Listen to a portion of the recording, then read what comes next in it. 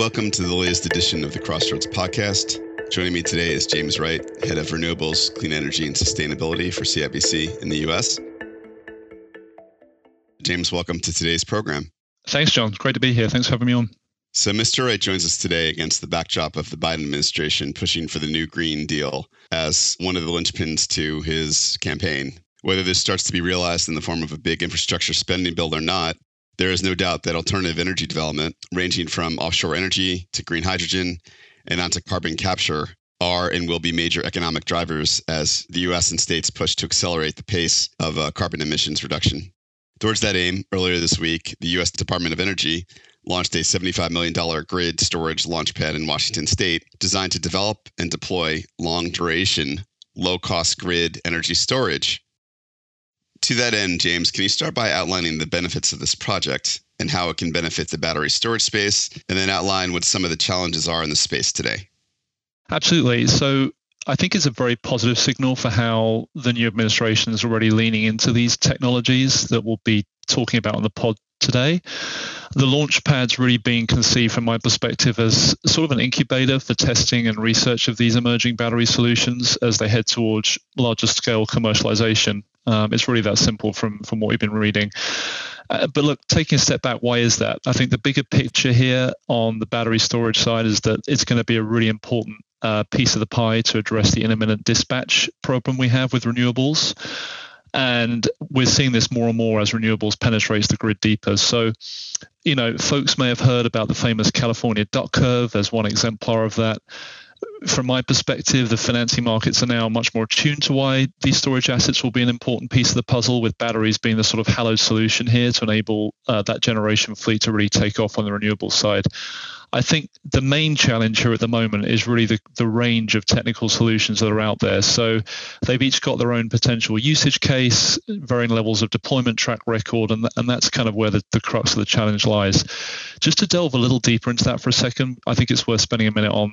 There's very broadly two buckets of energy storage approaches out there. The first are what I sort of think of as the physical or kinetic solutions, including pumped hydro, compressed air storage, gravity storage. And then there's a whole second bucket of chemical battery solutions like lithium ion, lithium metal, flow batteries, even NiCad and lead. So although many of the fundamental base technologies here have been known for a long time, I think it was Sony who first commercialized the lithium-ion battery about 30 years ago now. There's not a lot of deployment or operating data at grid scale for these new usage cases. So depending on the particular market, there's a range of what I think of as revenue routes for these technologies, including acting as capacity providers, provision of ancillary services, frequency response, or even arbitrage plays. So that's the main challenge I see from the technology side. It's also highly fragmented in terms of the OEMs compared with the wind and solar sector, where we're used to seeing a few handful of very well-known turbine, panel, inverter manufacturers. On the storage side, there's really many, many handfuls of providers out there. Why don't we start talking about technology that's there today and currently just starting to emerge in the U.S. In the form of offshore wind. And then let's move to some of these newer technologies that are coming up, carbon capture as well as green hydrogen. Yeah, absolutely. So I love talking about offshore wind, John. It's I like reminding people as an Englishman, it's old world technology that's coming to the new world. We've had these turbines deployed at scale now back in Europe for going on 25 years, and there's an entire industry built around their infrastructure.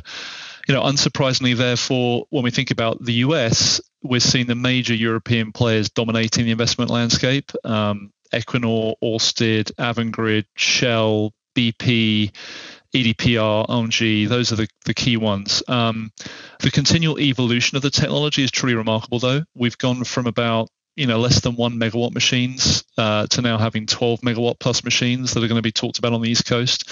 These are 300 meter high installations, so just huge pieces of infrastructure, allowing for very high capacity factors, pretty competitive levelized costs of energy on the East Coast that will feed quite a lot of base load into markets like PJM.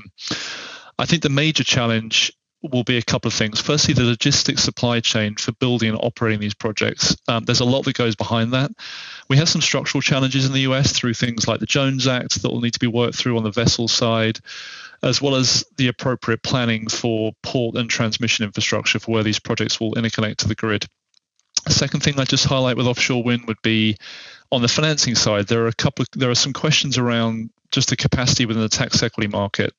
The new 30% ITC for offshore wind is certainly helpful, but it means that some of those pipeline projects are going to really be looking to feed 2 billion plus of tax equity each into the market when they come online, which is really significant if you think about a market that up until now has been about 12 billion a year of total tax equity demand. So those are a couple of things on offshore wind. If we go then onto the other technologies you touched on, I think CCUS is really where we're getting into what I think about as the technologies of tomorrow. So carbon capture and sequestration. This one is really addressing the other side of the climate coin, if you like. Renewables are clearly crucial for reducing the carbon intensity of the electricity sector, but we've also got to adopt solutions that remove the unavoidable emissions from other sectors that will inhibit us from getting to those 2050 net zero goals, which is really where the science is telling us we need to be to avoid catastrophe. So scrubbing or sequestering that CO2 is what we're talking about here. The base technology for some of those solutions is very well known. For example, injecting CO2 into wells for enhanced oil recovery. That's been done for a long time in places like the Permian. Newer, more radical applications such as direct air capture, where we can literally scrub the CO2 from the air at scale. These could be potentially game-changing, but they are untested at scale. I think the typical investors we're going to see here will be, in the first instance, midstream, downstream oil and gas companies where they really have experience dealing with the molecules, if you like, fundamentally supportive end usage cases for the CO2. And they've also, most importantly, got their own net zero emission goals to strive towards.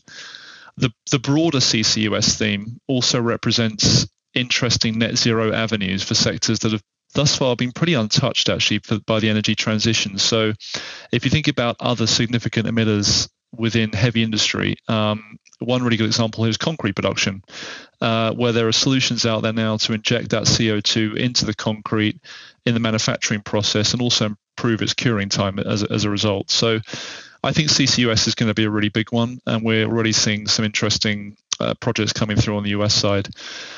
The last one that you mentioned, hydrogen. So this feels in many respects like, to me, this one of those potential holy grail solutions for the sector that have for parts of the sector that have had technical barriers to the energy transition. So, for example, the transportation space. Whilst EVs are really a game changer for the car market, there are issues with batteries as a potential solution for trucking and freight rail in terms of energy density, battery weight, and just the logistics around, a sort of national charging infrastructure, if you like, at that sort of scale. So hydrogen fuel cells have been seen as a real option for long distance trucking, for example, where existing refueling infrastructure is really designed to handle those molecules, not really electrons today. And look, there are many potential paths to this hydrogen we're talking about. There's different colors, if you like, that's attributed to it. So you've got brown hydrogen, gray hydrogen, blue hydrogen, but truly green hydrogen is where it's being produced from renewable powered electrolysis. And that's what folks are really focused on at the moment. Europe's currently leading the US here. Significant funding coming from the EU, as well as emerging regulatory frameworks to be supportive there. But it's already been identified by the folks within the Biden administration as being a key piece of the climate agenda. So I think that's the sort of medium-term goal we're heading towards. Terrific. Thanks for that. So let's go to how you bank these technologies. As you pointed out, they're all at various stages of development, some proven, some unproven.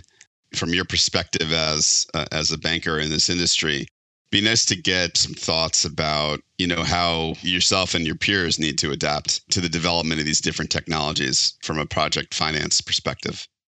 Yeah, it's a great question.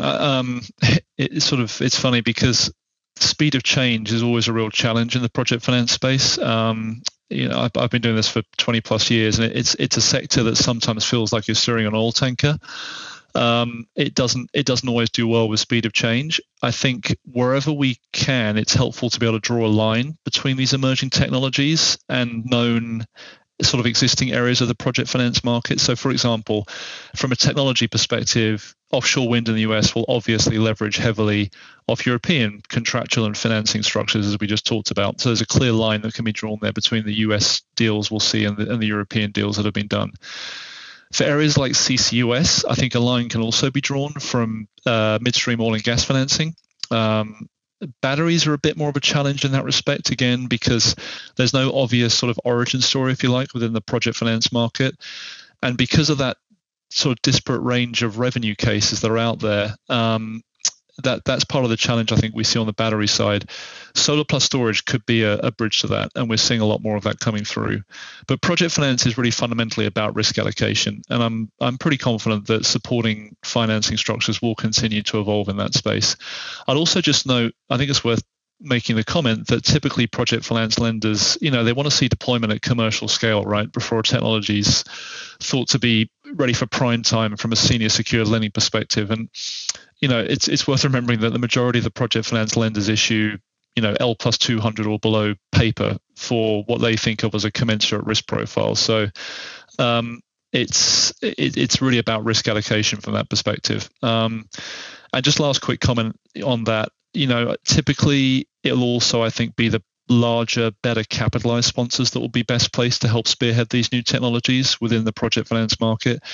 There's obviously an inherent comfort factor there as a lender. Plus, they will have the balance sheet to help those risk allocation exercises.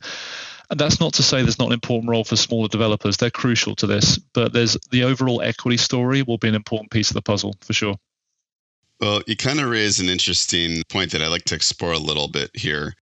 Let's just go back to carbon capture for a second, where we talked about the midstream companies being more equipped to develop this market.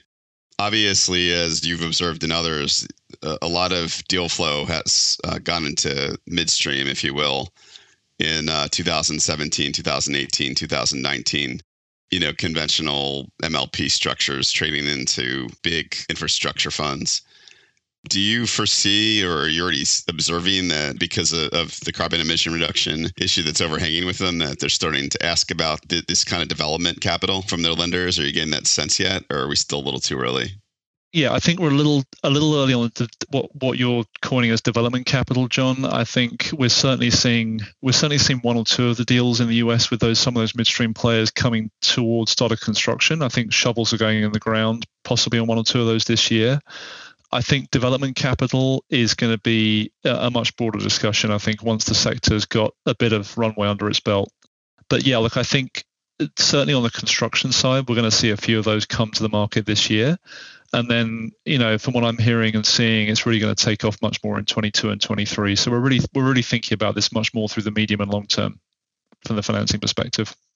What kind of financing structures work on projects like these versus conventional renewable assets? I can't believe I'm using the term conventional here. It is what it is. What different financing structures are we seeing here? Yeah, no, it's funny, isn't it? Because when we have these conversations, solar and wind feels a bit boring now. But but it's really hard to generalize there. It's fair to anticipate that outside of offshore wind, many of these newer technologies that we're sort of touching on today won't necessarily benefit from the 20, 25 year plus busbar type of PPA structures that we've all been used to seeing in the more conventional wind and solar spaces. Those have really been the kind of anchor of what's got these kind of gigawatts and gigawatts of financing done in the solar and wind space.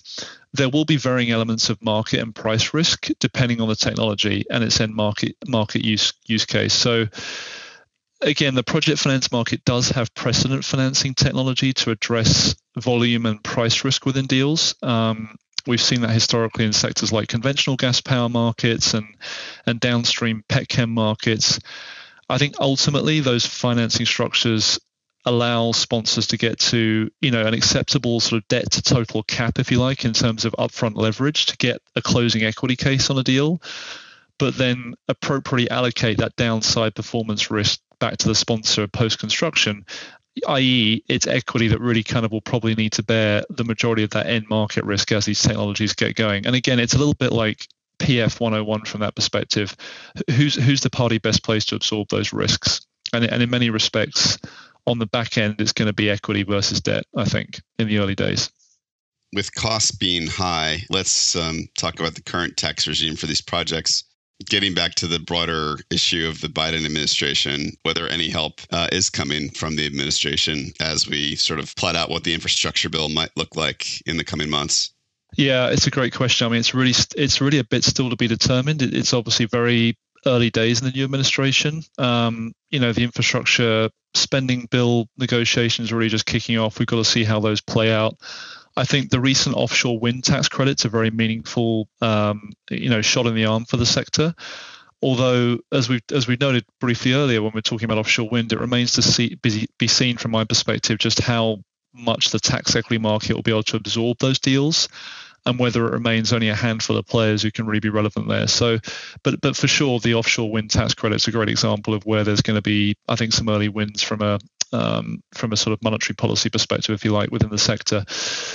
Equally, as we think about some of the other technologies we've touched on, the carbon capture space, the Treasury issued its guidance on utilization of the 45Q tax credit last year, specifically laying out the usage cases that will qualify for the credit, the rates of enhanced oil recovery versus non-enhanced oil recovery type solutions, starter construction rules, et cetera.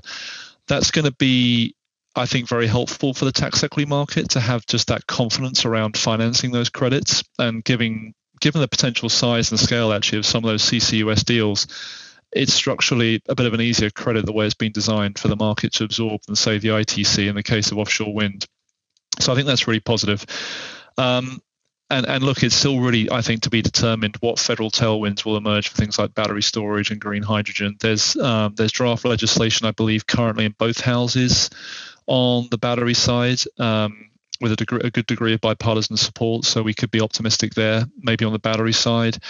But arguably, both of these technologies that we're talking about in that last bucket, batteries and green hydrogen, both of those will warrant some more monetary policy incubation at the federal level, even if it's indirectly through a sort of, technology agnostic approach, if that makes sense. So we're in wait and see mood on that. To that point, what has happened is that Jigar Shah, the one-time founder of SunEdison and founder of Generate Capital, was recently appointed to head the Department of Energy's loan program, currently sitting on about $40 billion of capacity, if I was reading their website correctly this morning. There is the specter of more federal help could be on its way, towards some of these developing technologies, depending on how these loans get doled out.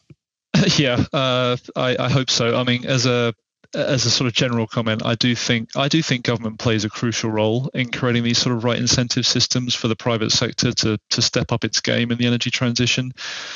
I remember Bill Gates actually made this observation, right, that the sort of challenge with, when you think about energy innovation specifically, these technologies typically have a really, really long payoff period from first inception through to mass commercialization, if you like. So again, kind of in many ways back to that Project Finance 101 type of comment, who's the best party to absorb multi-decade commercialization risk? It's probably the federal government in the first instance rather than corporate America, right? There are parallels there, actually, if you go back through history, if you think about Department of Defense and NASA and all the sort of historic leaps we've made through things like nuclear energy, jet propulsion, global communications. So that's the kind of parallel I draw there. Look, I hope with Jigar's private sector and clean tech background, he'll be very well placed to help be a bridge to that type of thinking within the DOE. There may be a challenge to not spread the program too thin across so many potential markets and technologies that we've touched on, where it could be potentially therefore ineffective and doesn't move the needle so much. But I think, as I think about the space, a key determinant of success will be really the sort of efficiency and responsiveness of these programs. The clean tech sector is moving incredibly quickly these days. DOE will need to keep up with that and move at the same pace that the private sector is really used to moving at to be effective, I think. Are we at a point where solar plus storage projects are going to start to compete more regularly with conventional projects? Or is it too early to make it a part of the regular menu, if you will? No, I don't think we're too early. We're seeing a lot of that's been coming through the sort of financing pipeline the past year or two, and even more going into next year already. I think we're probably there, but it's going to be market dependent. The supportive market frameworks for those projects will no doubt continue to evolve. within the various regional transmission organizations. We're certainly seeing a lot more of those paired solutions, if you like, coming to the market already this year, particularly in places like CAISO, Southwest, PJM. Interestingly, just as an aside, if I think about what happened in Texas a couple of weeks ago, arguably having more of those kind of paired solutions with wind and storage even could have been a potential mitigant to some of those problems. So I certainly don't think it's too early. We're seeing a lot more deal flow coming through on that side, and solar and storage is one tool in the toolbox. It's not the only tool, but it's a very important tool. Let's cap it off with your favorite sector again, going back to offshore wind. There's obviously a lot of promising developments out there on the East Coast, just to name a handful, the Maryland Wind Project, and then these Long Island projects, Empire Wind and Beacon Wind. What other developments do you see out there as pushing the industry forward? Yeah, I mean, those ones you listed are all huge projects. I think they're going to be very well received in the market, given the experience of the sponsors and strength of those sponsors behind them. I think lenders and investors who've already put sort of capital to work in that space back in Europe will clearly be on the front foot here. But look, I mean, longer term, and thinking about your question more thematically, I believe floating wind is actually going to be really important as well, and potentially very thematic for places like the West Coast, right? If you think about some of the structural challenges there for a second, it's really just geography. The sea shelf topography is really not that suited to conventional fixed bottom installations. I think the shelf drops off thousands of feet when you only get a couple of miles offshore. So that's where floating wind comes in. Again, Europe is a bit ahead of us here. They've already started deploying floating wind in various parts of Europe. So that could provide real meaningful base load to those West Coast states with aggressive net zero targets, California being the key example there, with load profiles that very nicely complement onshore solar, for example. There are a few actually Department of Defense, interestingly, challenges there, environmental challenges just to overcome in places like California. But I think we're seeing folks already being quite on the forefront there. One example would be companies like Principal Power, who've done this back in Europe and are now very active on the West Coast. Outside of offshore wind, I also see, those potential tax incentives we talked about earlier as creating tailwinds for those more nascent battery and hydrogen markets. Those subsidy structures are going to really create much more of an attractive risk-adjusted return profile for investors, I think, as they think about these spaces and how they can push these technologies further forward. So I do think, back onto that monetary policy point we're talking about earlier, that's going to be crucial.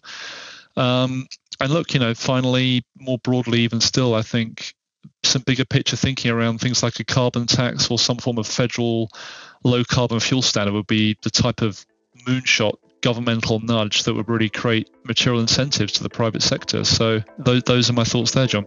Well, James, I feel like we could have a 1 to 2 month long series going into some of more of these issues. Absolutely. Nevertheless, we really do appreciate the time you've given us today, and thanks for listening. And please tune in next time for another edition of the Crossroads Podcast. Burke out.